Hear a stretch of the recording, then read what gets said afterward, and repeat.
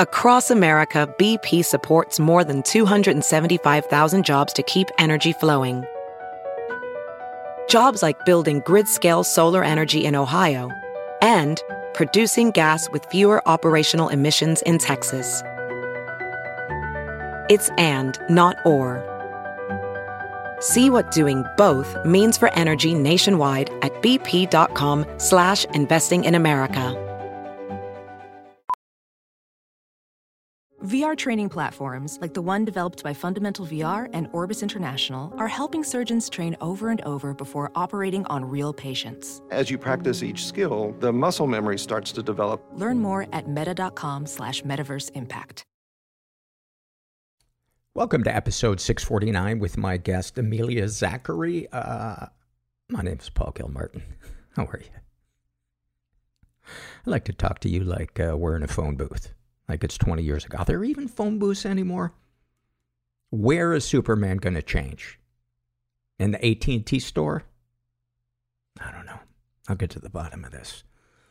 This is the Mental Illness Happy Hour, a place for honesty about all the shit rattling around in our skulls. I'm not a therapist. This is not meant to be a substitute for professional mental health counseling. It's more like a waiting room that doesn't suck, where they're holding each other's hands, cracking fucked up jokes. That's why I started the podcast.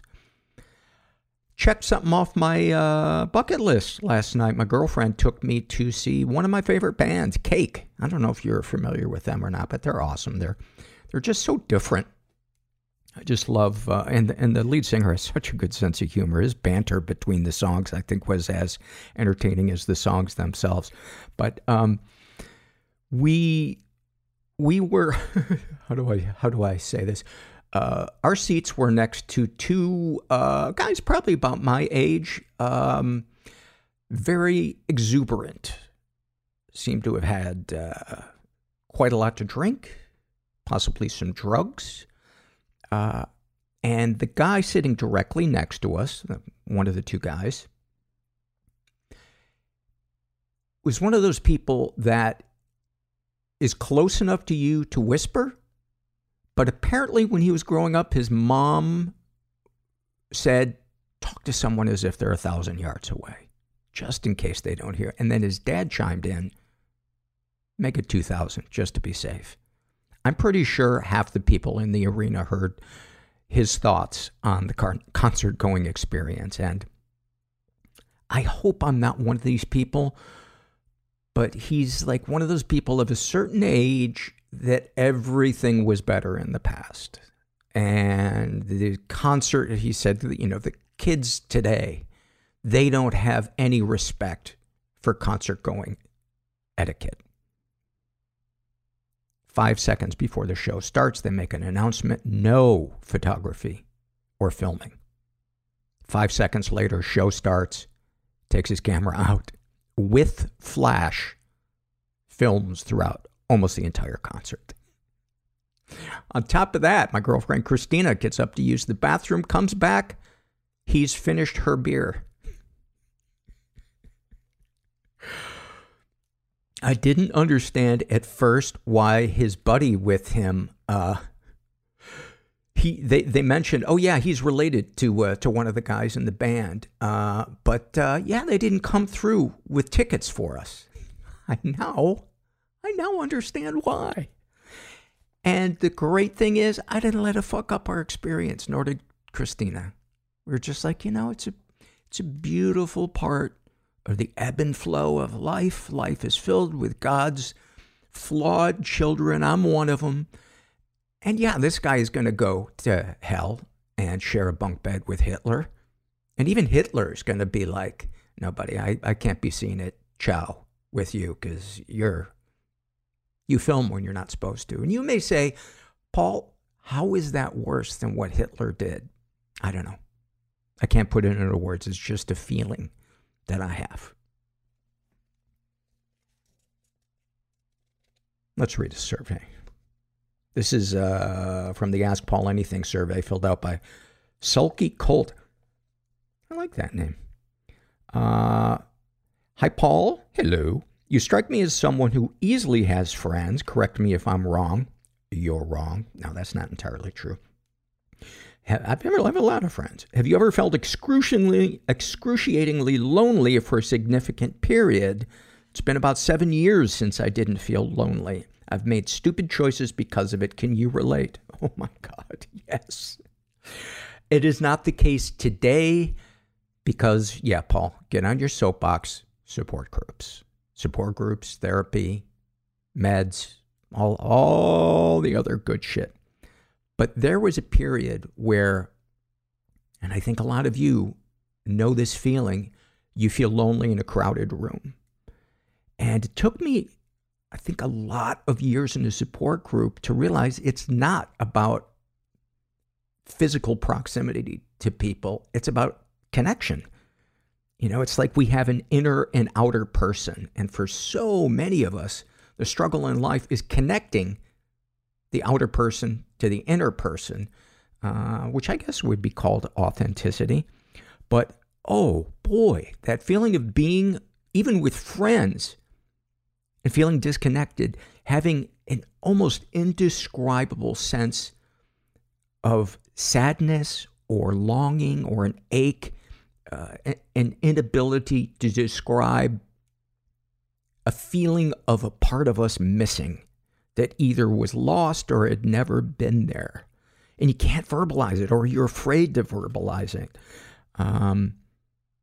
That's why I started this podcast. So yeah, I totally have gone through periods like that. And I think people that tune into this podcast probably have as well. But thank you for that question. Great question. Same survey. This is from a guy, calls himself Ted R. He says, I've been listening to the podcast for years, and it helped me immensely. I've read every book you've ever suggested. I've had a good therapist who helped me with anxiety, panic attacks, and depression. What I want to ask is, what is the actual treatment for sexual trauma? When I talked about my childhood sexual abuse from my mother, my therapist listened emphatically and thanked me for sharing. But there was no treatment plan. There were no techniques to deal with it. It was incredibly hard for me to tell her these things, and the result is that I started dwelling on the trauma more and more over the next few months. I'm at a loss as to what the actual treatment for sexual trauma is. I'm hesitant to seek out another therapist. I would appreciate any guidance. Buddy, I feel you. And as someone who is not a mental health professional, I don't know what the first step would be to suggest to you, but do not give up on finding another therapist. I like how now I go right into advice. But this is just from my experience. Finding a therapist who specializes in childhood sexual trauma. A lot of them might advertise that, but if you get a chance to interview them, ask them questions before you commit to therapy with them, ask them, have they done any intensive study around it? Have they worked with a particular organization like the Rape and Incest National Network, which is a great resource, RAINN.org. And for men, 1in3.org is a great resource because 1 in 3 men have experienced sexual trauma at some point in their life. I know EMDR can be helpful if there is compulsive sexual activity as a byproduct of the abuse. The Meadows is a great facility. I know a lot of people find profound help there in unpacking the trauma and developing tools for dealing with the ripples, of that trauma. So there are a lot of places to begin. But more than anything, I want to say that you are not alone, and feel free to contact me. I know of a online support group exclusively for people who have experienced covert or overt sexual abuse by their mother or another female caregiver. So feel free to email me that, Ted. Sending you some love, buddy. This is from the... I did a huge line of coke before I hit record. This is from the body shame survey filled out by a woman who calls herself Horse Girl, and she's in her 30s. What do you like or dislike about your body and why? She writes, I dislike my face. Sometimes I think I may have BDD, which I believe stands for body dysmorphia disorder, since I obsess about my face pretty much all day, every day. People have called me beautiful, unprompted on many occasions, but all I see are the imperfections. My jaw isn't symmetrical enough, my teeth aren't straight enough, my nose is too big, I have very dark circles under my eyes, my lips are too thin, my forehead's too big, my face is too long, and so on. It also doesn't help that everyone says I look just like my mom.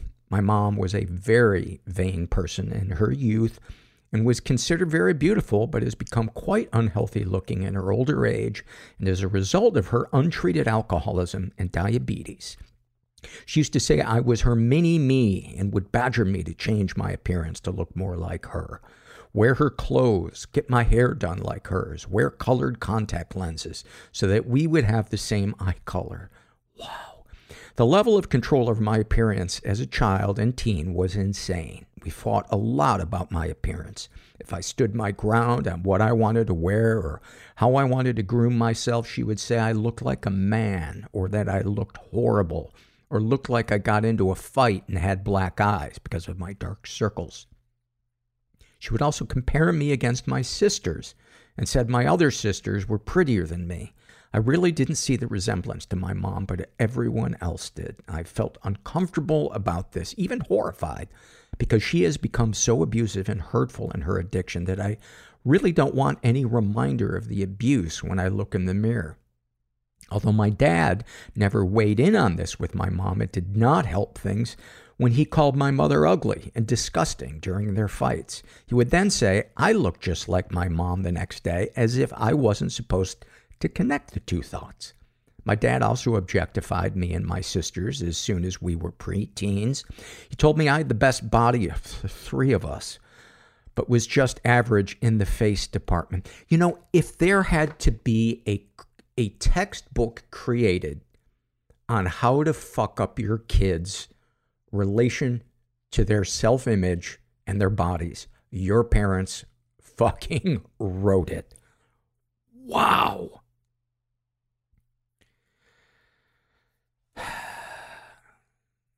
He said it one day out of nowhere and unprompted. I was horrified that he would share this out loud. To this day, he will send me photos of my youngest sister, who is a model, without any message or context, but has never ever shared photos of myself or my other sister. It's left me and my other sister feeling like we are the ugly ones, or only have our looks to offer to the world. But then I also like my face, which is so confusing to me because I spend so much time criticizing how I look before flipping these thoughts around and thinking about how incredibly lucky I am to look this way. I even feel grateful to my parents for giving me their genes. Both my parents were very attractive when they were young, and objectively I know they created beautiful children, but emotionally I can't accept this idea about myself on a consistent basis. It's also a struggle to feel confident about my face because my positive feelings are so wrapped up in other people's opinions about how I look. As a teen, I was bullied a lot by my peers and even some mean-spirited teachers who would say I had the face of a dog or a horse. Good Lord. I had one asshole teacher who would neigh every time I came into class. He thought it was funny. It wasn't until my 20s that I grew into my features. Still, when people today say I look great, I just can't shake the feeling that they are deluded or wrong because of the comments and bullying from my childhood. Holy fuck. Holy fuck. And this is such a great example of we don't have to be molested or beat to have a number done on us when we were kids. And first of all, I want to say I'm so sorry that you had to go through this. And I don't know if this will be comforting to you to share as someone who is a recovered alcoholic, a recovering alcoholic, whatever you want to call it. But the mind of an addict and an alcoholic, especially untreated, it is driven by narcissism, fear, and delusion.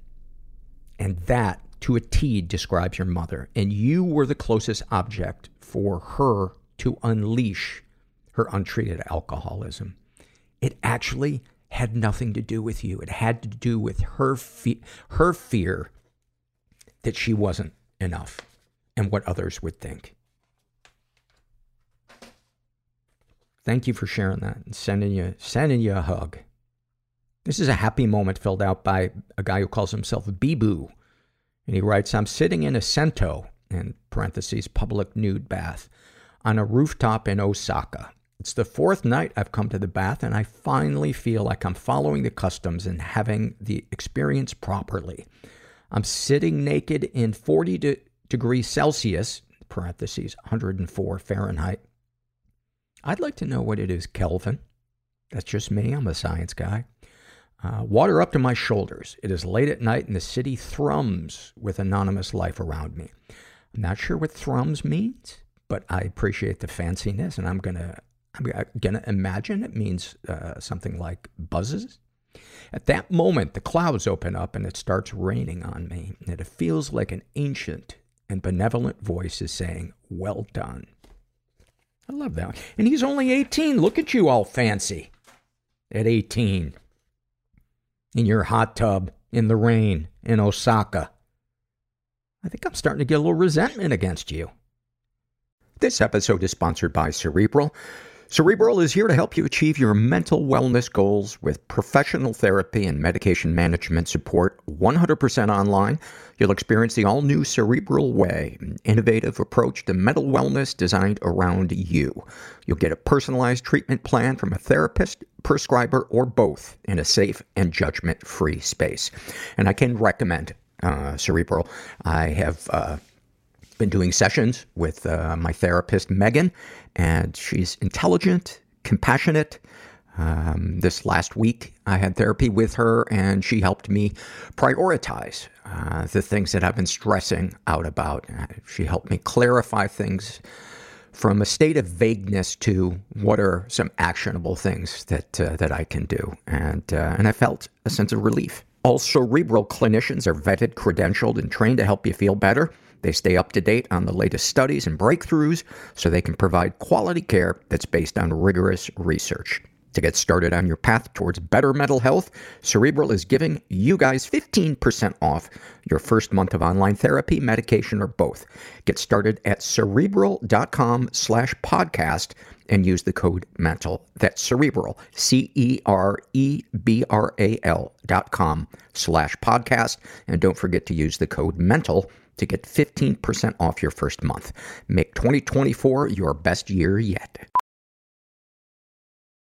Professional welder Shayna Ford used VR training developed by ForgeFX to hone her skills as a welder. The more time that you spend practicing it, that's what separates a good welder from a great welder. VR training can help students like Shayna repeatedly practice specific skills. Virtual reality definitely helps because the more muscle memory that you have, the smoother your weld is.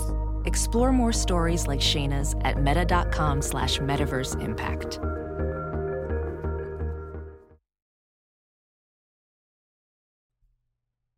This is from the Back in Time survey filled out by Polly Pocket. I believe we have a couple surveys from her. And share a moment in your life you wish you could go back in time and say something to yourself. And she writes, I was 17 and I'd say, just run away. There is nothing for you here. You can bring your boyfriend with you, but you have to leave now. Bring your drumsticks and your notebook and enough clothes for a week, and then literally just show up in New York and figure it out. I love that one. And then finally, this is an awfulsome moment filled out by a woman who calls herself Manic Buddy. And she writes, on day 6 into helping my fiance fight his bipolar mania, I was so fucking annoyed with him And tired of being strong for the both of us, I decided to try a new approach. I hung up my anxious distress for a night and said, fuck it, and started drinking with him. In parentheses, I really needed a drink. I pretended to get wasted and started matching his mood and odd behaviors. It started to work. He became concerned about my behavior, asking if I was okay. I'd say it was better than crying, and I got to be his manic buddy instead of his anxious and caring partner. Flash forward to now, 25 days later, and I am writing this awfulsome moment on my new MacBook Air. Bought by you-know-who, as I listen to the loudest snoring ever induced by a lovely cocktail of mood stabilizers and antipsychotics. I really don't want to give this beauty back, but we have a wedding to pay for. My consciousness might be disintegrating. Heavy weighted blanket on my brain. Symptomatically, and I can't think straight. Things present themselves for a reason. And I can't see straight. I couldn't even drive. The first movie that I remember watching with him, post-traumatic stress, when I was like 5 years old, was Pulp Fiction. And moral injury. I would act out the scenes. Gonna go to hell. With my Barbies. The greatest source of our suffering, ordinary is where all the good stuff happens, is our unwillingness to experience and accept our emotions. It is very hard to heal in dark isolation. I developed compassion. It is in connection and community where that happens. The process was nearly unbearable. Like, I'm going to have to kill myself. We'll be right back after this. I am here with Amelia Zachry, who is an author, a mental health advocate. There's a lot to your story. You're a mother, you're a survivor of sexual assault. You moved to the American South. You're of Malaysian descent. That had to be exciting. Very exciting. All of it is, even the finding out my diagnosis and then living through it.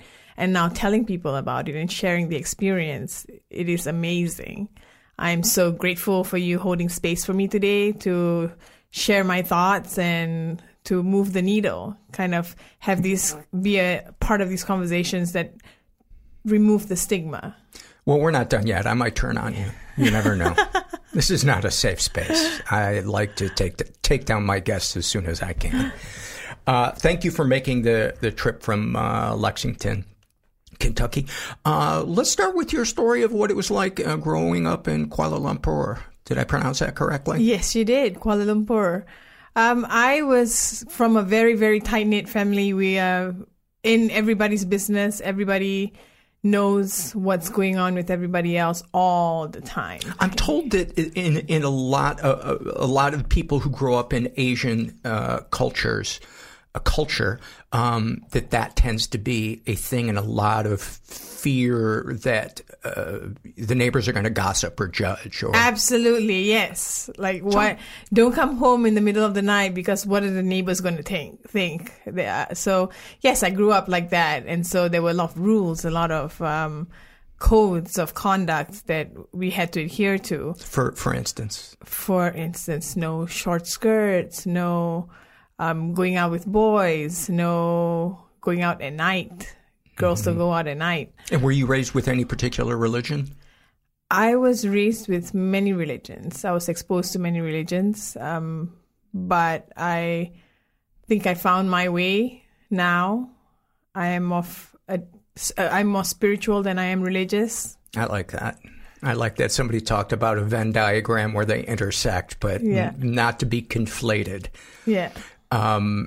So you weren't raised with any particular? I was raised Muslim. My mother was Muslim. My father was Hindu, and then when he got married to my mother, he had to convert.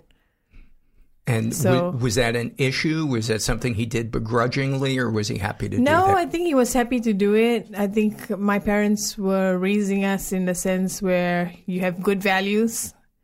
As long as we are being raised to be good people, good human beings, treat each other kindly, and they taught us how to be good.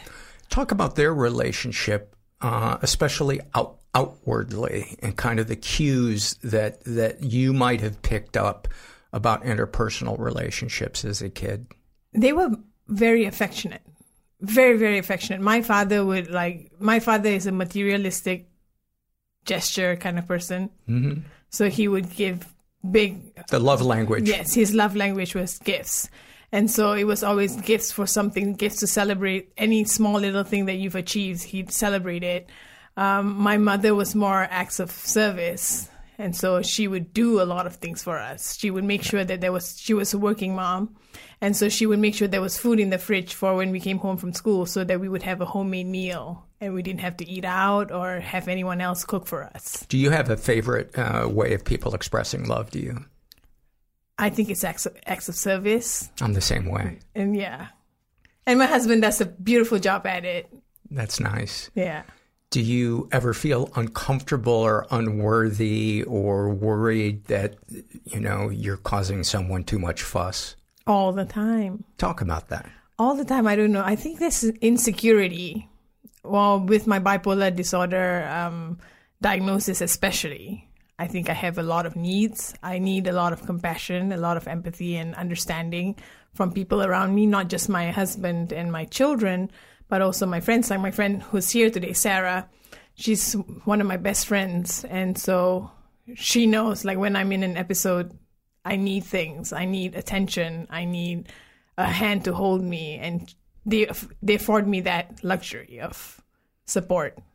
What are the ways that people can show up for you when you're having an episode, whether it's mania or I imagine mania is a lot different than when you're experiencing? I think managing expectations, right? Managing expectations in a way where when I say, I can tell Sarah now, like, I'm in an episode and I'm very fast. I'm hypomanic right now and I probably can't make it to the thing we planned tomorrow. I cannot. Because I'm overstimulated. Curing cancer. I don't have to give an excuse because she understands. That's and beautiful. So she holds space for me and she's like, no problem, we'll cancel it. Like, we'll do it some other time. Or sometimes I'm depressive and I call her and I say I need to talk. And she's able to be there for me non-judgmentally and allow me space to be in my sadness or just be there for me to talk to her without telling me what to do. Especially, it's so nice. That's the worst thing to hear. This is what you should be doing. Take a walk, take a bath, and that's not what I need. Yeah. So my friends have learned how to be the scaffolding for me, so that if I fell, I wouldn't fall too far. How do you find the? And please don't anybody listening misinterpret this as me saying that people who are suffering are draining. But, I think boundaries are a really important part of everybody's interpersonal dynamic. And I have experienced people in the past who don't have boundaries, who don't understand when they have unrealistic expectations about how someone, I don't know, they call you up and they talk for 2 hours and and it's not that I don't mind that when someone's in crisis, but it's every time and it's the same thing and they're not seeking help. They just want an audience. Yeah, I think that happens and like that's a conversation to be had between people when you're not in crisis. That's a great point. I think when you're not in crisis, I created plans with the people around me. I have very few very close friends, and my husband, my mother-in-law is a great support, and my children, we have a plan for if I am in an episode, these are the things that might occur because I've been going through this for years. When did it start? I was diagnosed 13 years ago. Bipolar 1 or 2? 2, yeah. That's a relief. I imagine bipolar 1 is not that I don't bipolar 2 is I don't know if that's a better bipolar to be had. I don't think so. You want to upgrade? I don't think so. Or is it a downgrade? I don't think so. I think it's all different, right? The experience is different. The struggles are different. There are challenges with all of them. Talk about the challenges of bipolar, especially when it first presented itself. You were a mom already? Not yet. Not yet. No. Okay. I was, the challenges were first accepting that I had bipolar. I was drowned in the stigma where I believed that, oh, these people are crazy, they do crazy things, I'm not crazy. Like, crazy was the word. Like, I'm not that person, I'm different. Like, this could not be happening to me. And so it took a while for me to accept that, like, this was the diagnosis, and then realizing that there was a way forward.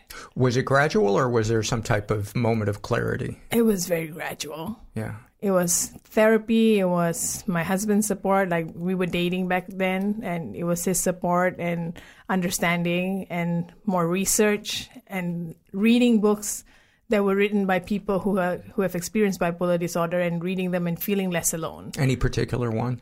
I love Susie Favor Hamilton's Fast Girl. I thought, like, when I read that, I thought, like, oh, but she was bipolar 1. Right. But still, that experience of her mood swings and the risky behavior and promiscuity and all these things, that just made me feel like I wasn't alone. Like, oh, this is real. Yeah. This is probably real. Like, people are experiencing this. And this is why I also wrote to share my experience, hoping that other people who pick up the book will feel the same way. While I do not have a diagnosis of bipolar, I have occasionally experienced hypomania in the beginning of taking certain meds. And the struggle for me was I felt so alive. You know, I had never been more productive creatively. But I was engaging in promiscuous behavior, and somebody, it was consensual, but this person was like, I think you're experiencing mania. And it had never occurred to me that might have been what it was. And looking back now, I feel shame's too strong of a word, but I cringe. Are you able, as you look back at, you know, promiscuity or maybe even just non-sexual intense activity, are there mixed feelings as you look back? I'm sure there are mixed it depends on when you're asking me. Like, right this second, no. Right this second, because I'm in a space where I'm telling my story, and I have told my story before, and I mean many times before. And I kind of get desensitized to it, right? Because I'm talking about it so much. But when I do take time to myself, when I'm by myself and I think back to, like, my life and what's happened to it and then what's become of it, I understand. I accept that it's the illness. Mm-hmm. It's the behavior that came from the illness. They're symptoms. Those are all symptoms that, when treated, I no longer experience. Right. So I guess the diagnosis helps you understand that. Coming back to your earlier question, right? Once I got the diagnosis, it allowed me to put a label on it and say, okay, this is something that I can handle. And these are the ways that I can handle it. What are the steps that I need to take, plans I need to make? And I did those things. And I think I'm in a much, much better place now than I was 13 years ago. What are some of the ways outside of promiscuity when you're in that manic or hypomanic state that feel euphoric? So there was, like, the kind of hypomania that you're talking about, it's a fun time. That's the one that we like to have. People love having it, right? I am so creative. I can be so productive. I can do anything. And, like, my mind is going at 100 miles an hour, but I'm able to do things. Yeah. And you feel like this is the real me. Yes, this is the real me. I'm so powerful. I am invincible, and I can do everything that I want to do. But hypomania also brings those kind of episodes where anxiety is really high, debilitating anxiety, or my mind is racing too much and I can't do anything. Those are the kind of, and you don't get to choose which kind you get. Right? Wouldn't it be nice if you could? Wouldn't it be nice? Yeah, I would choose the first type of hypomania, like that as like the baseline. Yeah. But yeah, and I was, and sometimes I was spending a lot of money. Spending to no... Boy, do I relate to that. Spending to no concern of consequences. And so that was one of the big ones. Like, there was one of those big ones that my husband and I had trouble with. I bet that's an understatement. Yeah. I didn't realize it at the time, but I experienced hypomania one time, and this was when internet domain names were $70 a pop, and I suddenly thought, oh, this is how I'm going to secure my financial future. This is like the land rush in the West of the 1800s, and I'm going to buy every domain name that I think might be valuable. And I went $35,000 in debt buying the most worthless domain names that you can imagine. How long did that go on for? A weekend. A weekend, okay. A weekend, and I was up almost all night. And of course, the website that I was doing this through only allowed you to purchase one at a time, and I purchased 400. Oh wow! Yeah. Wow! Wow! My friends, I haven't gotten that far. I haven't gotten that far. My worst one was $3,500 from the hours of 11:30 till 4:30 in the morning. Yeah. I was spending it on psychics. Tell me more about that. Because I was so sure that, I was so sure that I'm very spiritual. I believe in energies. I believe in all these things. And I thought, let's explore the world of psychics. Let's see what they have to say about my life and what my past life. So I speak to one and they tell me all these things. Your grandmother is talking to you and whatever. I'm like, oh, that's amazing. So that hour is up. And then I'm like, oh, I should call somebody else. And then I speak to somebody else and I spoke to somebody else and I spoke to somebody else. And then I bought tarot cards and I bought oracle cards and I bought crystals and I bought all these things. And by the end of it, it was $3,500. My husband woke up and he was like, did we get defrauded? Did you use your card on some site and now someone's using our card? I'm like, no, it's all me. It's all me. It's all and me. Had you been diagnosed yet? Yes. Were your meds not working? Yes, I think there was a transition when I was trying. So I've tried so many meds. I think if you could name me a med, I feel the same way. I probably would have already tried it. Yeah. And that's the struggle with bipolar. In my experience, the struggle with my diagnosis was trying to find the right mix. There's so much trial and error. But we have to keep doing it. We have to. And it requires, don't let me put words in your mouth. Talk about the experience of trying a new med and, it's 6 weeks and it doesn't work. Yeah, and they tell you, wait it out, just it needs to get into your system, this will work, or meanwhile, maybe take this to take care of the anxiety issues, take this to help with your sleep, take this to help with your depression.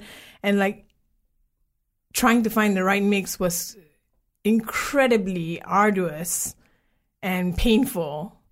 But when you do find it, it's something that I hold on to. I'm never changing whatever I'm on because I've been in baseline for a year and a half now. So just after 13 years of treatment, I've been in baseline for 1.5 years. But I also wanted to add, not just medication, it's also the therapist that you work with. Getting the right therapist is also part of this struggle. Right. And for people who aren't familiar with it, a therapist and a psychiatrist are different, and that an MD is required for somebody to prescribe meds for you, whereas a therapist is talk therapy or some other... A psychologist or a counselor or a social worker. Correct. Yeah. And so talk about, did you have a psychiatrist or just an MD? I've had both. Okay. I've tried different ones. I've had so many experiences with finding the right therapist. I found one that was really wonderful. I was living in Japan at the time, and he was an American therapist living in Japan. And so he was amazing for as long as I was living there. And then I left and I went to Canada, and I went and saw different doctors who were trying to diagnose me with other things on top of the bipolar. For instance? Borderline personality disorder. That seems to happen a lot. Yes, because I think the symptoms overlap. Yeah, the mania and they're both very difficult to diagnose. Yeah. But then, like, I kept looking for a doctor that I believed. Mm-hmm. I don't know if this. I feel it's important to me in my healing process to trust the person I'm working with, to trust that they have my best interest in mind, and that they are credible people who can give me right, sound advice. Mm-hmm. And so I've met with a therapist who told me that I shouldn't have children because because I have bipolar disorder. What? That I wouldn't be able to manage, or that I might pass it down to my children. I've met therapists who, within 15 minutes of talking to me, gave me, I don't know, 15 different diagnoses. I've had therapists that I just didn't like. Mm-hmm. I didn't like the way they looked at me or smiled, or their face was funny. Mm-hmm. And so I think it's so important that people know that your experience with a therapist is not a one-time thing. Like, you can't just... It doesn't mean that every therapist is the same. Mm-hmm. So keep looking for a therapist that you like, that you trust. And I don't know, but for me, it's kind of similar to dating, in that I often discover what I need by coming across what I don't like. Yes. And realize I don't want and acknowledging that. it. Yeah. Yes. And that it's not necessarily, well, that modality isn't valid. It's just not what I like. It's not what I need. I had a therapist once who was into archetypes and analyzing my dreams, and that might work for some people, but I really found it to be a waste of time for me. And so I switched therapists. It's so personal. This healing journey is so personal, and it has to fit right, just right for you, for it to be able to have a chance at working. Yeah. So you met your husband when you were overseas. Was it Australia or Japan? In Japan. Japan. Yeah. Talk about that. Oh, you have to give me more than that. Okay. What was it about him that attracted you, especially emotionally? And you had not been diagnosed yet? No. Okay. What was it that drew you to him? That drew me to him, his beautiful blue eyes and his smile. Mm-hmm. I'm kidding. There's more than that. Like, he is the most patient person I've ever met in the planet. I think he's the only one that exists that way. He was very understanding, very open. Mm-hmm. He's very open to learning and understanding things about me. And that really was very flattering and also very attractive. Yeah. So when I was diagnosed, like, he was the one who helped me get diagnosed. He sat with me in my first ever therapy session. He sat with me and literally held my hand, and got me through it. And I think it is a lot to do with his patience and his ability to listen and learn that kept us together, that has kept us together all these years. We've been together now for 13 years, married for 10. So I think it's going pretty good. Yeah. So far. That he sounds like a keeper. Yes. You both emigrated to, or is he Australian or he's American. American. Yeah. You then moved to Kentucky. We moved to Canada for 2 years for his work. Mm-hmm. And then we moved to Kentucky. Okay. Yeah.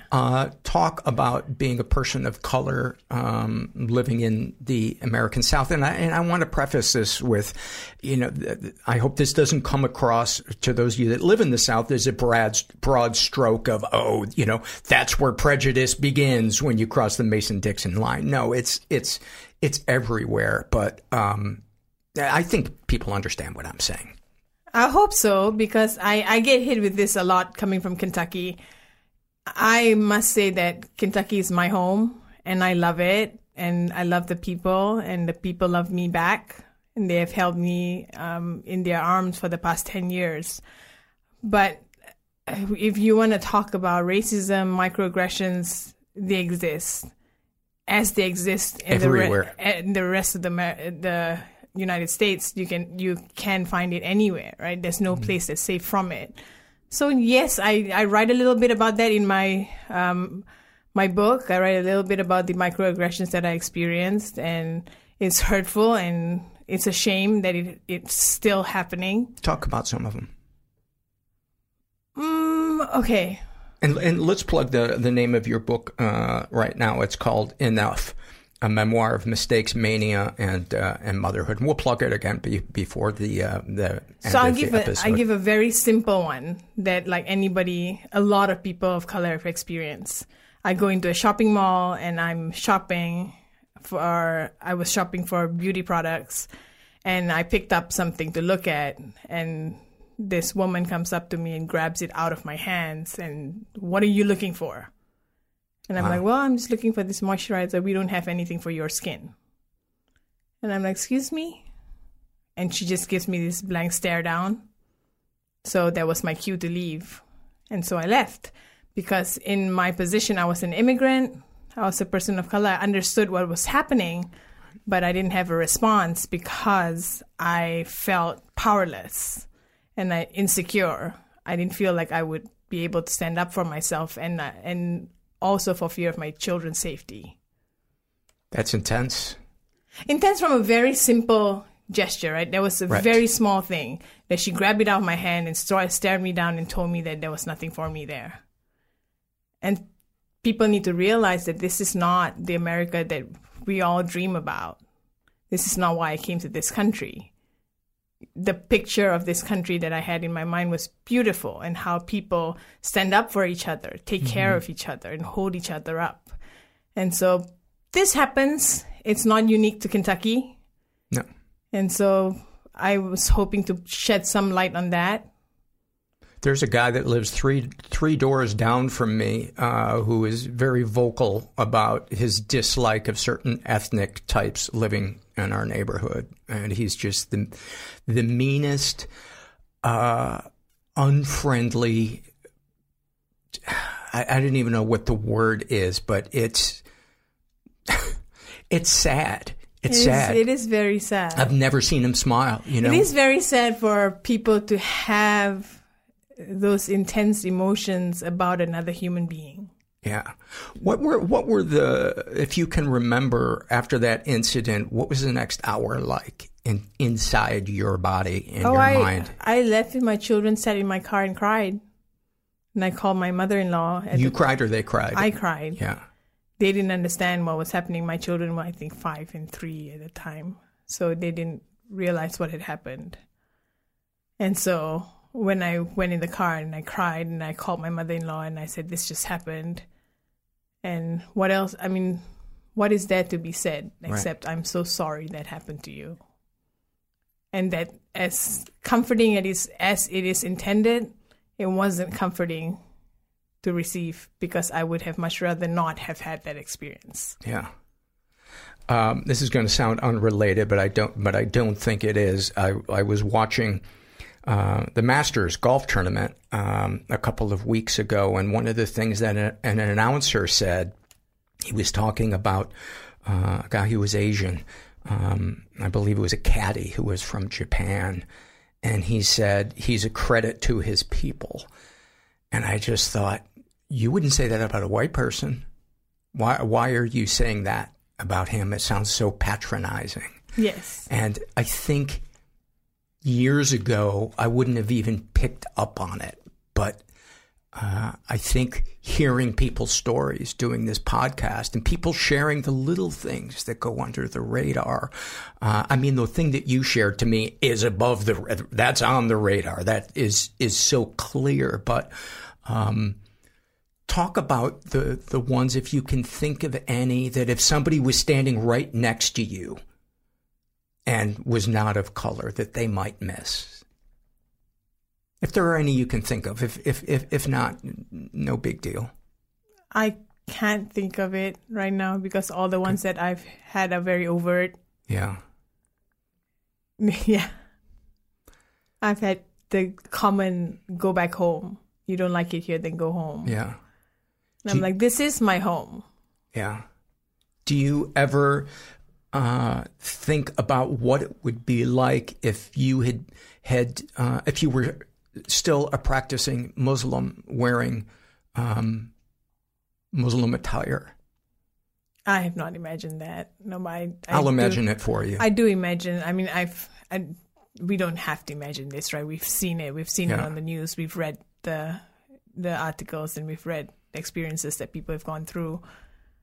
I suppose that I would probably have the same treatment that would happen to me. I have friends who are in that experience, who have experienced sad, horrible things. Yeah. So, yeah. Talk about the support that you've felt in Lexington and some moments of feeling welcomed and safe and supported, even though you're not from a culture that they were raised with. So I think people when they think about the South, racism comes to mind. I think people imply that whenever they ask me about living in Kentucky. But also the culture of the South is so open and friendly and welcoming. Yeah. They love people. They'll say bless your heart and mean something else. Mm-hmm.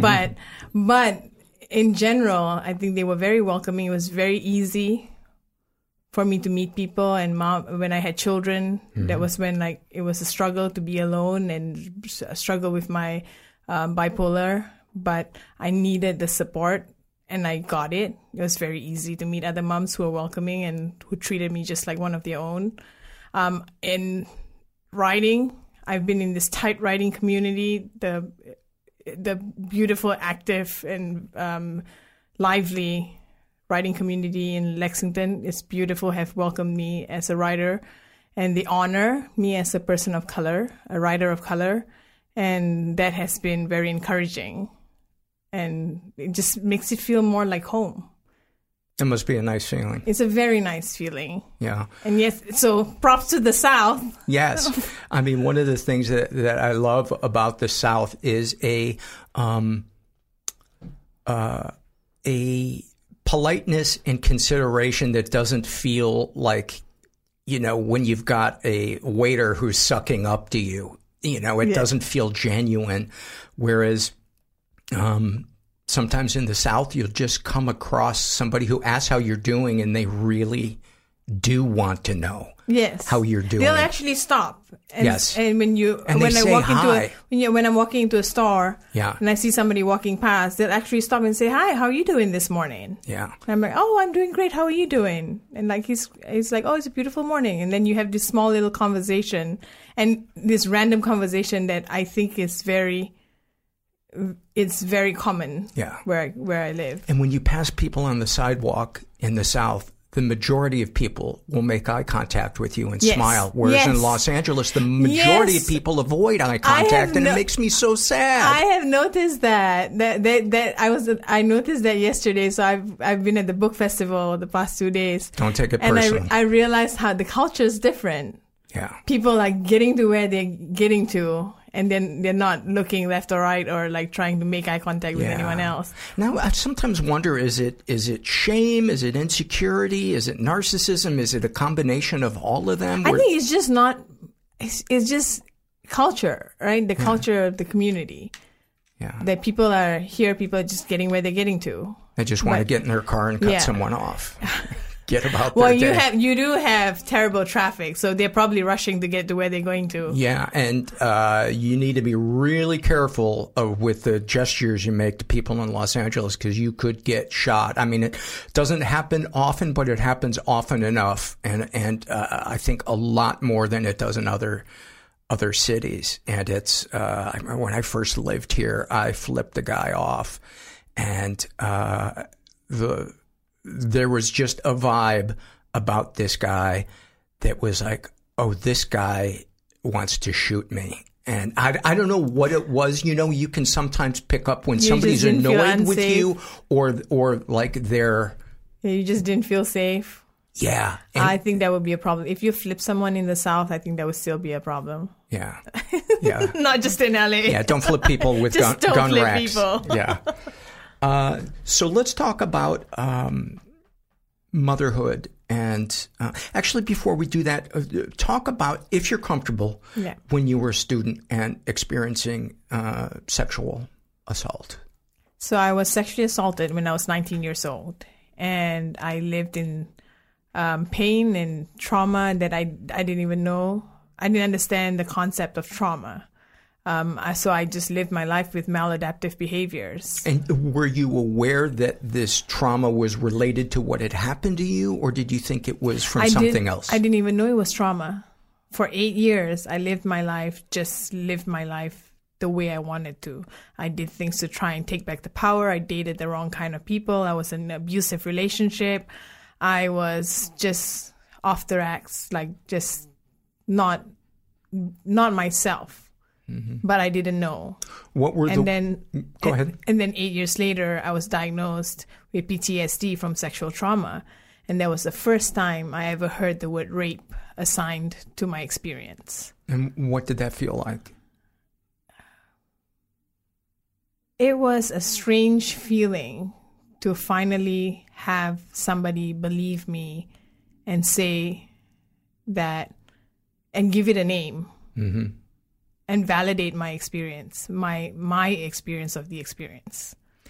I have heard people say that having their situation minimized or not believed afterwards can often feel worse than the experience itself, especially when it's loved ones. Talk about that. So I had friends who ostracized me, who victim shaming was rampant. It was strong, and everybody I knew, the circles I was in, blamed me for what had happened. What were some of the things they said? Oh, they called me a whore, a slut, a cheap drink. Like all you needed to do was give me a drink and you could sleep with me. Or they stopped talking to me. I couldn't be associated with someone who would do something like that. I was isolated. I was ostracized. I was pariah overnight because of something that happened. And I believed that I did something wrong. And you had expressed that it was non-consensual. I did not. I was 19 years old. I was so green. Mm-hmm. I didn't understand what had happened. I gotcha. I knew it happened, but I didn't understand that like I was supposed to give consent, or that I didn't give consent, or I allowed this to happen to myself. It's my fault because I took the drink. I went out that night. I wore that dress. Even if there had been consent, what they were saying was super fucked up. Yes, absolutely. I think that's what I'm trying to say with my book, that we need to dismantle rape culture that perpetuates sexual violence. That these things happen and people around me enforced it, validated his actions, and blamed it on me. And victim blaming is the worst thing that could happen, because then I'm second guessing my own. I go into a spiral of second guessing my own choices, my decisions in life, or my sense of self, my sense of personhood was all taken away from me in one night.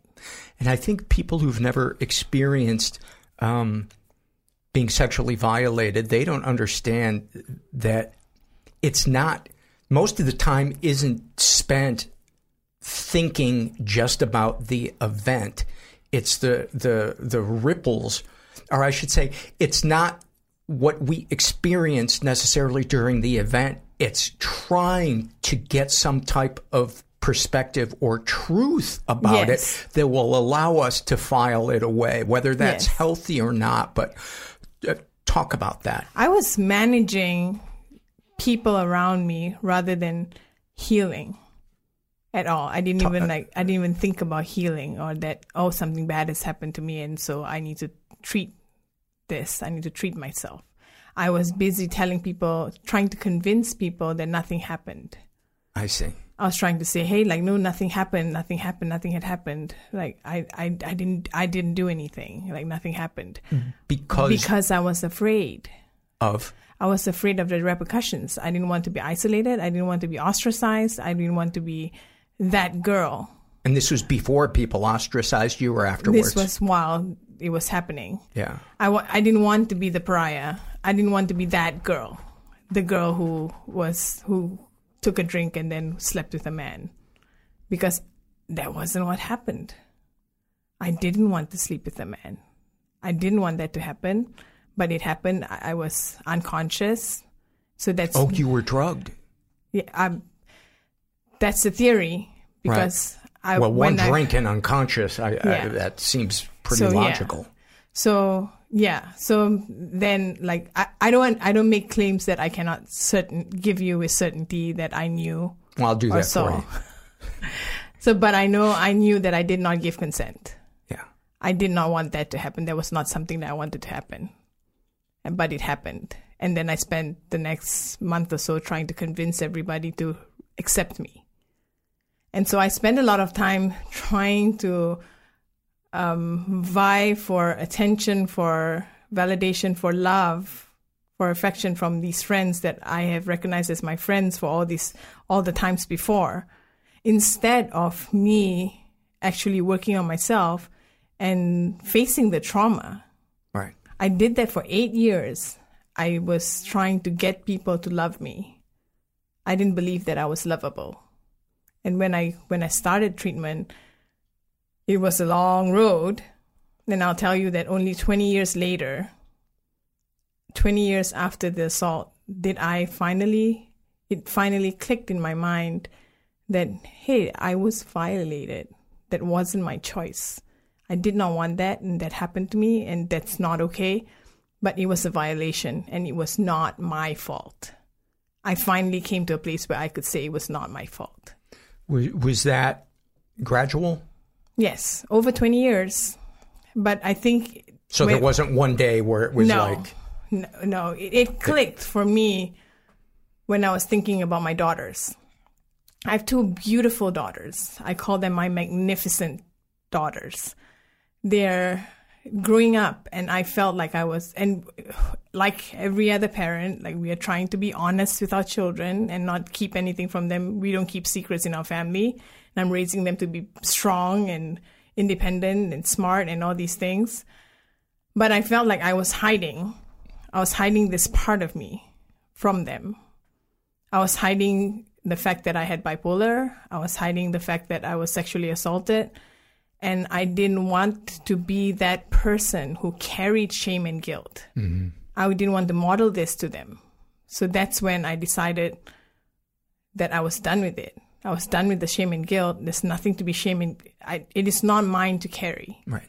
That burden is not mine to carry. And so I had decided that I was done with it because of my children. And was the age they were at the time you told them a consideration in whether or not you did it, or the language you used to describe it? So my children were 7 and 5 when I told them. And I think this is a difficult thing to talk about. But my children are cowering under tables at school at age 5 for lockdown drills. Yeah. How do you talk about that to children, right? Yeah. So I think children are more resilient than we think they are.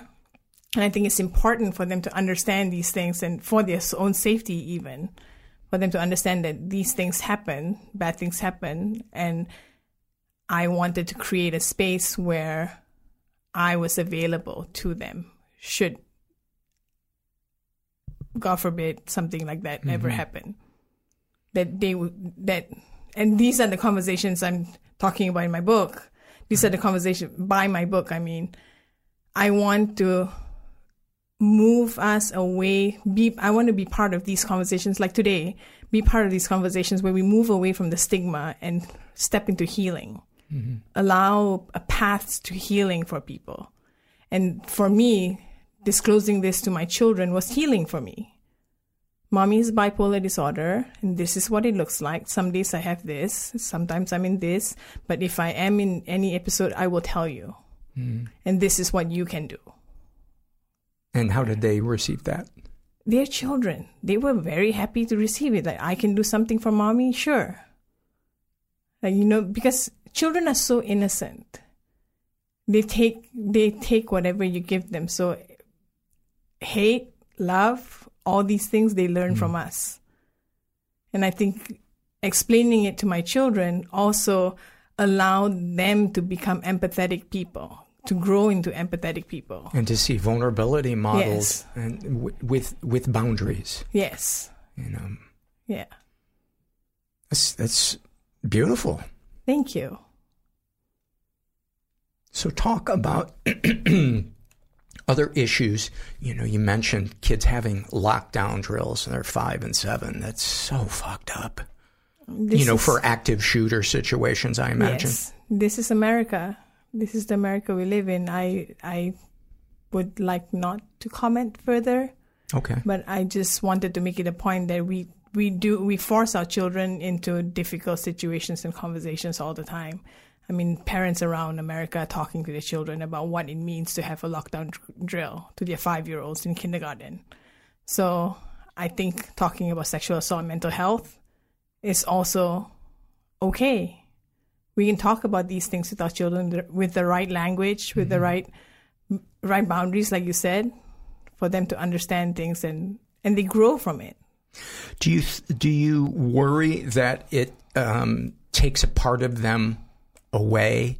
You know, that kind of beautiful world, at least when kids are raised in a safe environment of innocence. It must be heartbreaking to, consider that it's going to chip away a little bit of that sense of safety they have walking out their front door. But I suppose it's practical. I think it's practical, and also I think it's our job to love them through it. Because our children are going to go into the world and are going to be without me. They're without me 8 hours a day. Right? They have to be away from me, and I cannot protect them all the time. So I have to trust that I've educated them enough. I have given them enough advice, information, and wisdom for them to carry on in life. But then again, like through the hard things, it's my job to create the safe space for them, to make them feel loved and safe. What's it like letting go of the things that you don't have control over, especially with 2 young children? And I'm talking specifically about being a parent with,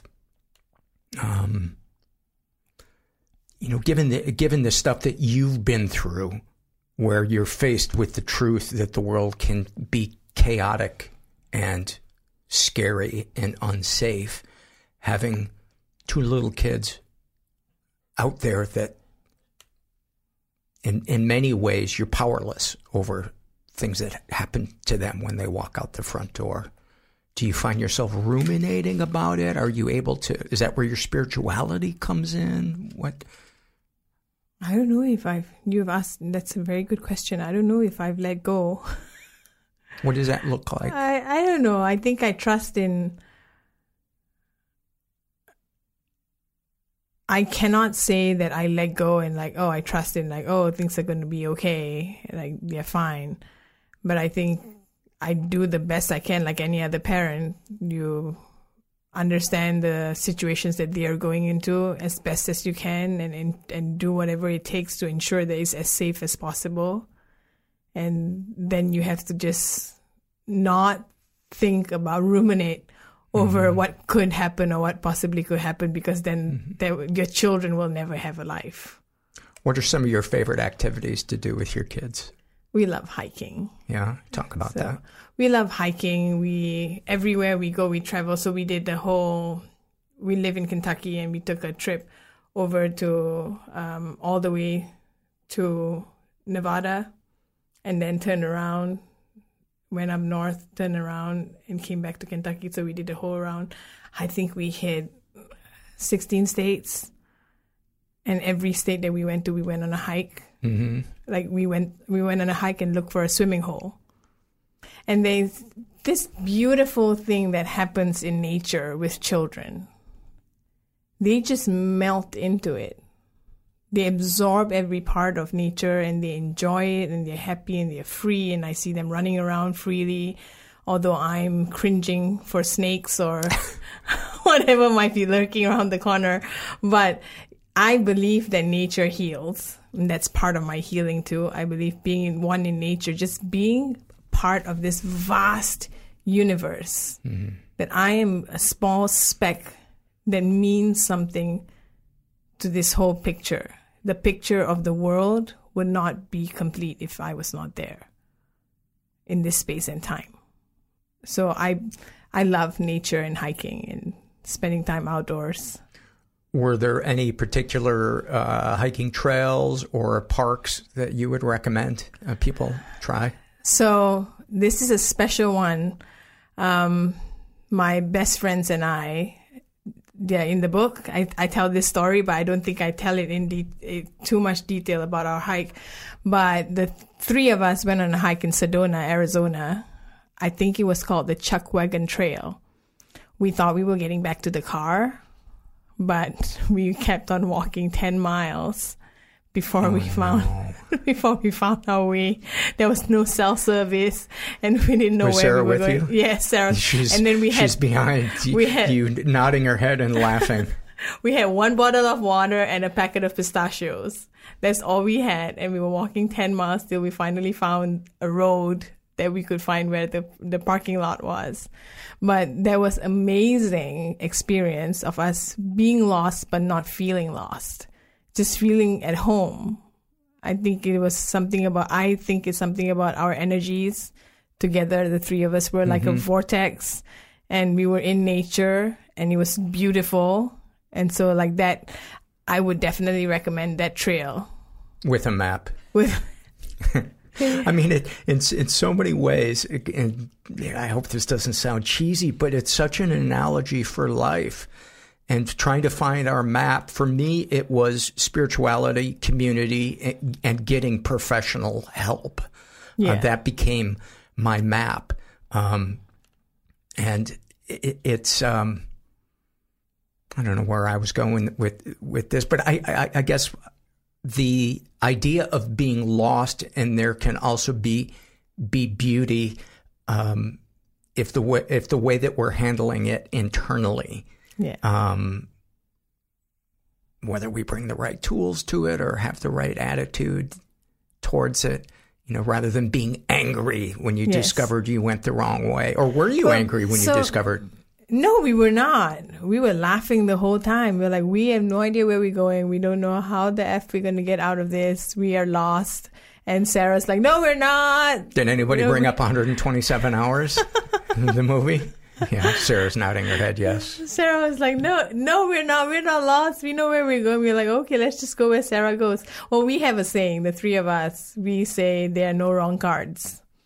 Because we were on that trip in Sedona, we were doing tarot reading, and this lady cards kept popping out of her deck.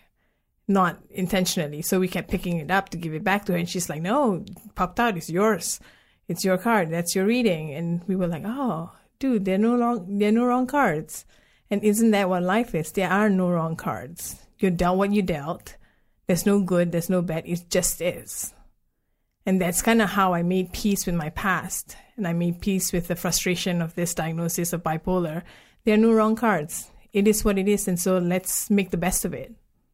I think one of the things that can be most important is to try to find meaning in the hand that we're dealt.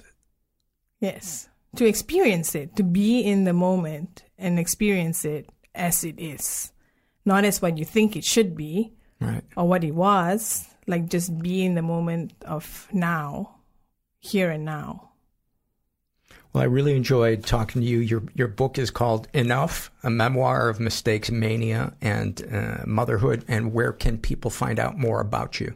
You can find out more and connect with me on ameliazachry.com. That's Amelia, AMeliaZachry.com. Or I'm on Facebook and Instagram at Brown Girl Crazy World. That's fantastic. And my books are available everywhere books are sold. And I would like to ask, if you do read it, leave me a review on Goodreads or Amazon. That helps authors like me. Awesome. Thank you so much, Amelia. Thank you.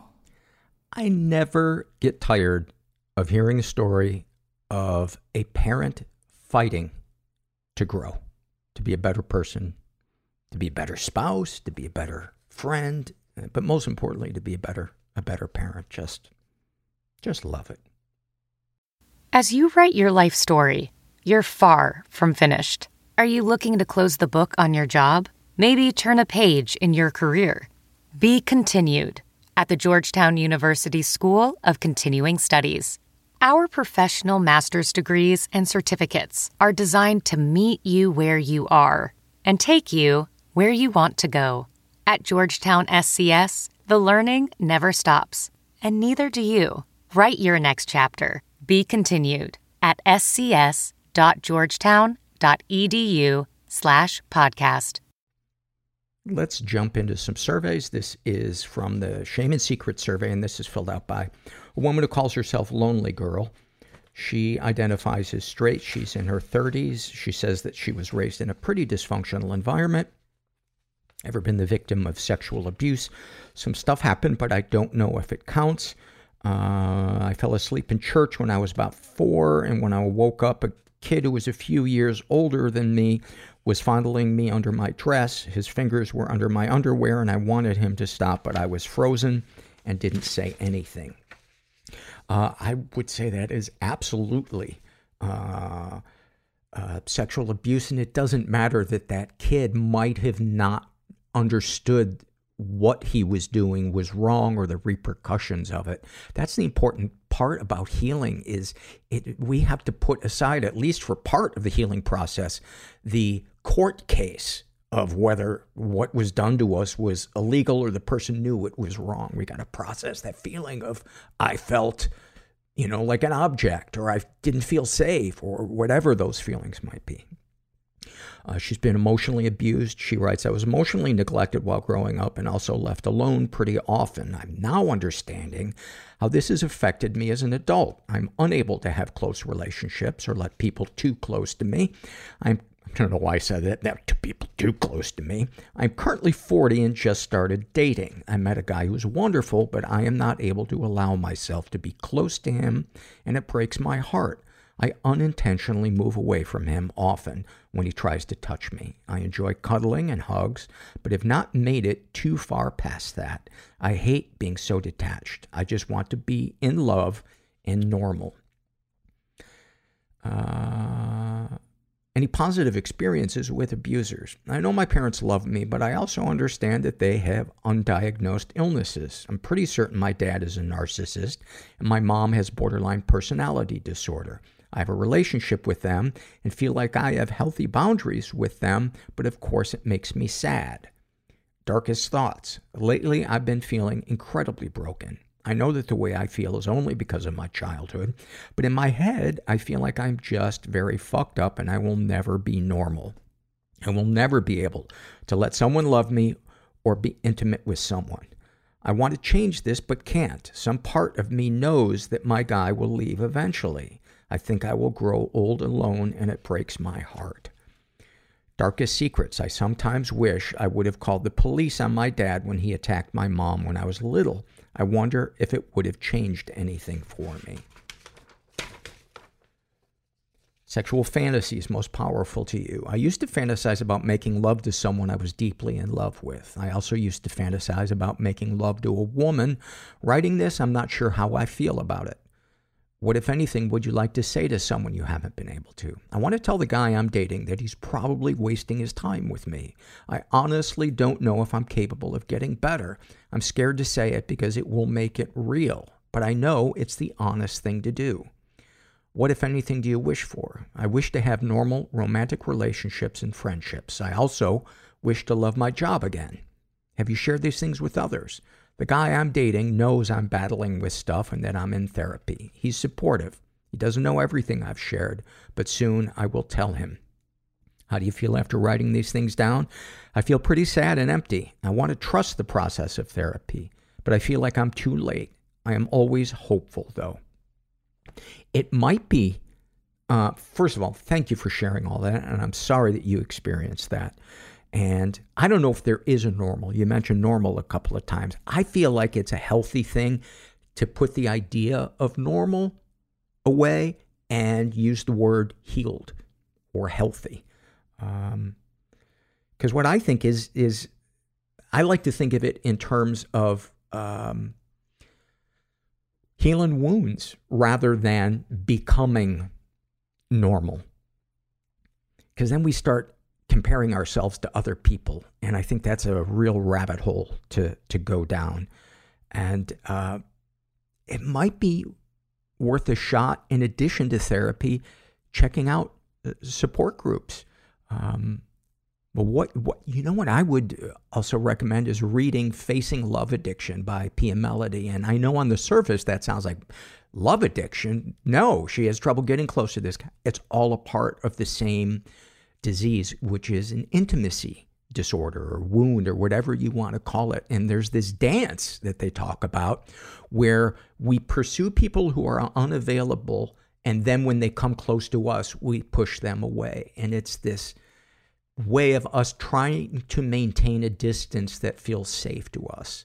And I don't know if that's the case with you, but it feels like it might be. So probably wouldn't hurt to read Facing Love Addiction. And I imagine, I believe she suggests some support groups in there that you might check out. But thank you for your survey. We have a listener who filled out some great loves, and I'm going to break them up throughout the rest of the surveys. Actually, I don't know if it's a she. They call themselves. They call themselves Hot Leaf Juice. I don't know what that means. Is that tea? Is that something sexy in the forest? They write, I love my morning routine. It's weird to say as someone who is decidedly not a morning person, but I've really gotten my morning routine together this school year. I teach culinary classes at a high school, which can be so chaotic, but there's a moment in the morning when I'm alone in my quiet classroom, and I can smell the coffee I just started brewing, and everything is set up for the recipe we're about to work through, and I just feel so calm and ready for the day ahead. My anxiety is at bay, and my confidence gets a healthy boost when I just soak in the work I've done to set myself up for success that day. Oh man, do I love that one. And I love the smell of coffee brewing in school. It always reminds me of the principal's office, which was not a bad place for me. I was, I wouldn't say a goody two-shoes, but I don't know. Sometimes I was just in there hanging out, talking to our principal was a nun named Sister Nancy, and she was fucking great. She was such a kind-hearted person, and I just always remember feeling like loved and seen when I was in there. I mean, there were some nuns who were nightmares, and the pastor of our parish was oh fuck. He once pulled me up off my feet by the nape of my neck. The hair on the back of my neck, which I think is in the Bible.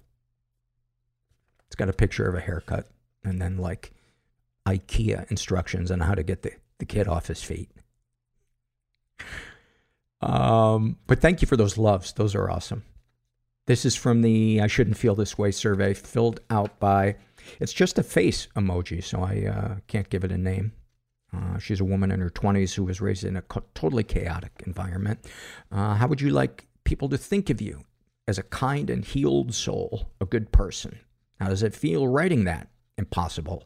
It feels so impossible to believe I could be anything more than a struggling, inattentive, trouble-making gremlin. Oh, I love you. I love you and that sentence. And the mean voice in your head that is a part of the big club that we all belong to. How would you use a time machine? I would take better care to say nice things to the people I considered my friend circle in middle and high school. So many of us struggled, myself included. And maybe some nicer words from me would have been good for all of our souls instead of the depressive negativity I so often displayed. I'm supposed to feel secure and safe about my healthy relationship, but I don't. I feel scared he'll leave me almost constantly. I feel like he will get tired of me. I feel like I love him with all my heart and cannot bear the thought of losing him, yet the thoughts frequent my mind so much. I'm sorry that you're experiencing that, but what you said, I think, is such an important issue to voice. And my take on that feeling when we're afraid that somebody is going to leave is that when love feels possessive, something else is going on. And maybe that's obvious, but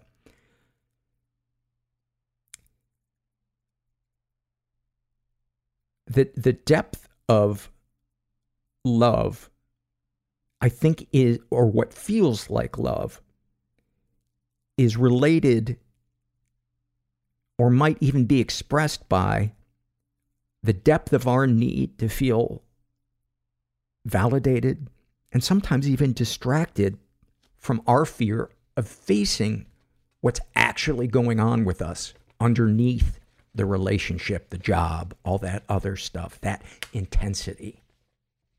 You know, there's a saying in one of my support groups is that, you know, before we roll in there, we mistook intensity for intimacy. Do you think you're abnormal for feeling what you do? Somewhat abnormal. It's overwhelming. Why do I use the word abnormal there? Well, I guess because I want to get in their frame of mind. But I hope it doesn't come across that I'm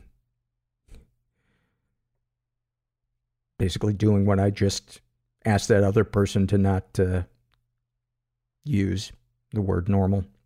Would knowing other people feel the same way make you feel better about yourself? Probably not. I know some folks do, but again, it's hard to reconcile logic with feelings for me. Boy, isn't that the struggle, to connect the intellectual to the emotional. It's so hard. It's so hard, but it's doable. I really believe it's doable. And then this is another love from our friend Leaf Juice, and they write, I love my drive to work. Most mornings it's rainy and gray, but for a few weeks in the fall and a few weeks in the spring, the sun rises right beside the nearby mountains and lights up the whole sky in gold. My commute is short, but takes me on a winding road past rolling fields with a view of the mountain the whole time. I feel so grateful on those mornings because I know this will only last a few more days, and I was lucky enough to be going to work at just the right time to see the sun rise in its full glory. It reminds my anxious mind of how beautiful it can be to live in the moment. Love it. Love it. If I had a cigar, I would ash it right as I said it, just to punctuate it, just to let you know how committed I am to that thought. And if I had a stovepipe hat, I would tip it. I would tip it towards the concierge. I don't know why I'm all of a sudden in a hotel lobby. Well, that's where I like to hang out. This is from the Fears survey. Oh, and this is from our friend Sulky Colt again. I fear that I can't trust myself to make good decisions and be good to friends. I fear that my parents, never acting like they trusted me, and maybe my not trusting them, and my surprising naivete/timidity means people won't ever feel they can trust me. People seem to assume I'm going to fuck them over or that I'm incapable. Am I projecting? Or are they projecting onto me? Or is there something about me that really is bad? I wish I could act as confident as others seem. You know, if somebody hasn't come out and told you, I don't trust you, put the crystal ball away and accept that they do. You know, our friend picker, our partner picker, for a lot of us, if we grew up in unstable environments, it's fucked. It's wobbly. And sometimes and this is not a unique thought, but we need to be the friend that we want, or we need to be the partner that we want, because then I believe we will attract a different type of person. My personal belief. You know, so I would say start being the friend that you want to be and see if you feel any reciprocation from those friendships. Vulnerability, trust, and intimacy takes practice.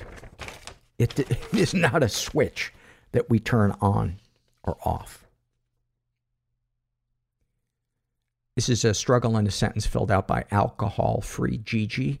And about her codependency, she writes, I'm afraid to tell my alcoholic husband I recently quit drinking because I don't want to upset him. Thank you for sharing that. For people who don't understand codependency or alcoholism, I think they probably go, well, that's ridiculous. But those of us who do experience one or both are like, oh, boy, do I get that. I had a therapist tell me one time that the dynamic of an alcoholic household or a relationship with an alcoholic is like those things that hang above baby cribs. I think they're called a mobile, where it's kind of got this balance. There's a little string hanging down, and it's this whole thing made out of paper or whatever. And when you take one piece out of the mobile, it upsets the entire balance of everything. And the therapist said that's what happens when one person gets sober, because everybody else then has to go, oh, this isn't the play we've rehearsed 1,000 times. How do I react now? So they usually want to blame the person who changed the script, even if that person is changing the script to save their life or their sanity. But kudos on you, and I hope you take care of yourself, whatever you wind up doing. This is a shame and secret survey filled out by a woman who calls herself Cyan Tits. God bless you. She's in her 30s, identifies as bisexual, says that she was raised in a pretty dysfunctional environment. She was the victim of sexual abuse and never reported it. She does not elaborate. She's been physically and emotionally abused. I was parentified at a young age. Covert incest was such an eye-opening term when I heard it on this program. That book, Silently Seduced, really hit home, even though it wasn't exactly accurate to my situation. Any positive experiences with abusers? I have the most complicated feelings about my mom. There are a lot of positive memories from growing up, and for a while, she was truly a close friend. Boy, that phrase is always a red flag to me when somebody thinks of or uses the word friend to describe a parent. She just still has no adult friends. I saw a meme about an, quote, emotional support oldest daughter, unquote, and that describes me to a T. I want so hard to have the relationship I thought we had when I was younger, but I'm currently trying to mourn the loss of that idea so I can more easily accept things as they are. Darkest thoughts. I'm always thinking about dying. I'm not afraid anymore. It will be a sweet release. And in parentheses, I am not suicidal. Ideation is just suggestions from a dumb brain. I think a lot about dropping everything in my life and starting over. I always have one foot out the door of every relationship and undertaking. Darkest secrets. I used to hit my siblings when I was very young. I think it stopped when I went to kindergarten and was able to bully boys on the playground. I think some of the darkest things I've done were cheating/manipulating others to cheat. The thrill of the hunt and of making people compromise themselves for me. It was intoxicating. Oh, also there have been multiple times I've hit another car, no damage, and fled the scene because there was no damage. Sexual fantasies most powerful to you? Fucking myself. Not masturbation, but having sex with an exact replica of myself. The idea gets me every time. I sometimes wonder if my attraction to other women is actually rooted in their similarities to myself physically. It feels good and empowering to share that, though it's contradictory to my body shame survey. What, if anything, would you like to say to someone you haven't been able to? I tell my mother that in order for me to have the close relationship with her that she wants, she needs to have some accountability for her actions during my childhood and also in my adulthood. She needs to admit the lies and this is in caps, stop lying. She lied to me about going to therapy for months. I thought finally we could connect, but she's just glib and good at pretending. Boy, that sounds like a hard nut to crack. That sounds like there are a lot of issues. What, if anything, do you wish for? I wish to be able to actually rest. I wish to stop worrying about making a living so I can just live. I wish that finishing my PhD will go quickly. I wish for my parents and sister to find stable housing, stability, and health. I wish capitalism would fall already. Have you shared these things with others? Some things. It went okay because I only shared with people who would understand. How do you feel after writing these things down? I feel the same. Any comments to make the podcast better? I listened to podcasts sped up, and for the longest time I thought you were saying shaman secrets phonetically, like shaman, the, I don't know, what would you call that? The healer. Yeah, a lot of people think that, but thank you for your survey. And it is painful when we have to admit that we are dealing with a brick wall, that we want to be flexible, especially when it's a parent or a loved one. Another love from Leaf Juice. I love baking and cooking. I love that you can transform the same simple ingredients into such a wide variety of dishes, and at the end of the work, there's something delicious to share. I love the moment someone closes their eyes after they taste something great to just soak in the pure sensations, especially if it comes from something I've made. I am digging your loves. Leaf Juice. This is from Struggle in a Sentence, filled out by Polly Pocket. And about her ADD, she writes, climbing, but no summit. About her alcoholism and drug addiction. I'm both frustrated parent and unbelievably unruly toddler. Shut the fuck up and stop it. About her sex addiction. That children's book, Are You My Mother? About her PTSD. Everyone is always lying. There is always someone in the bushes with a gun and a scope.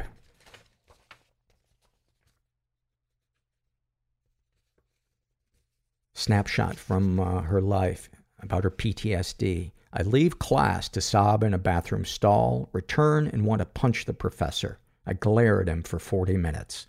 Walk to my car, look over my shoulder several times to see if anyone's following. Get home, check every closet. Can't sleep because someone might break in and rape me. Look through everything I own for cameras. My boyfriend tells me he loves me and I scold him for lying to me. My therapist says that's terrible when I tell her I was molested. I'm surprised that it helps that she says that. I sob, writhing on my confused boyfriend's floor at random times. Wow, that is a lot. I'm sorry that you are in so much pain. Fuck. Sometimes I when I read a survey that just feels so dire and that someone's in such crisis, there's a part of me that's like, do you really want to read this and bum the listeners out? But I feel an obligation because I know that there are people that feel exactly like that survey does. And I feel like those are the exact surveys that I should be reading. Got another love from Leaf Juice. They write, I love living in the Northwest, the tiny dewdrops that cling to everything around me, the way seasons burst out onto the scene, streaks of orange around the evergreens, cherry blossoms all opening at once, bluebirds, summer days after weeks of gray, before they give way to another few weeks of rain, and yes, I even love the rainy months and the howling wind that blows my garbage cans down the street. What an image. You can't beat a nice garbage can rolling down the street, can you? Or when it floods and you're just watching people's garbage cans float by. I like to pretend that I'm in Venice. I speak Italian, pretending it's a gondolier. And then finally we got an awfulsome moment. And we read this one, I think, years ago, filled out by a woman who calls herself Nopra. And she writes, my sophomore year of high school, I had to take the bus part of the time because I wouldn't receive my license until July, and none of my other friends could drive yet. I didn't love it because I get nauseous easily, and Millie, the bus driver, liked to take corners like it was the Indy 500. My grandparents were in town, and I was helping her dry the dishes as she was washing them. She was asking me about school, and I was filling her in. You know, the usual grandchild updates, the grandparent talk. There's a slight pause, and then out of nowhere, she blindsides me with, do you see much oral sex on the bus? I just looked at her, and I was like, hold on, what do you mean? Her response was, I hear it's a common occurrence, especially in the seats at the way back. At this point, I'm dying of embarrassment, and she continues, well, I hear they also have this thing where the guys line up by the girl like it's a choo-choo train, and at this point, I call in my grandpa and dad for support. My dad was like, Mom, where did you even hear about this? And my grandma said, I was watching Oprah. God bless Oprah, though, man. For those of you that aren't old enough to understand the impact that she has had on our society, she was the first person to provide, in my opinion, a real public forum to talk about the untalkable. Things like incest and surviving sexual abuse and all the other stuff that had just laid secret, and still does in a lot of places. But thank you for that survey. What do I got to share wrapping it up? You already know you're not alone. You don't need me to say that, or maybe that's part of the ceremony now. I just got to keep that up, even though you know you're not alone. I'm gonna get on my soapbox, tell you if you're struggling and you're feeling stuck, help's out there. All you gotta do is find your tribe, and yeah, it's scary as fuck, but it's worth it. And never forget you're not alone. And thanks for listening.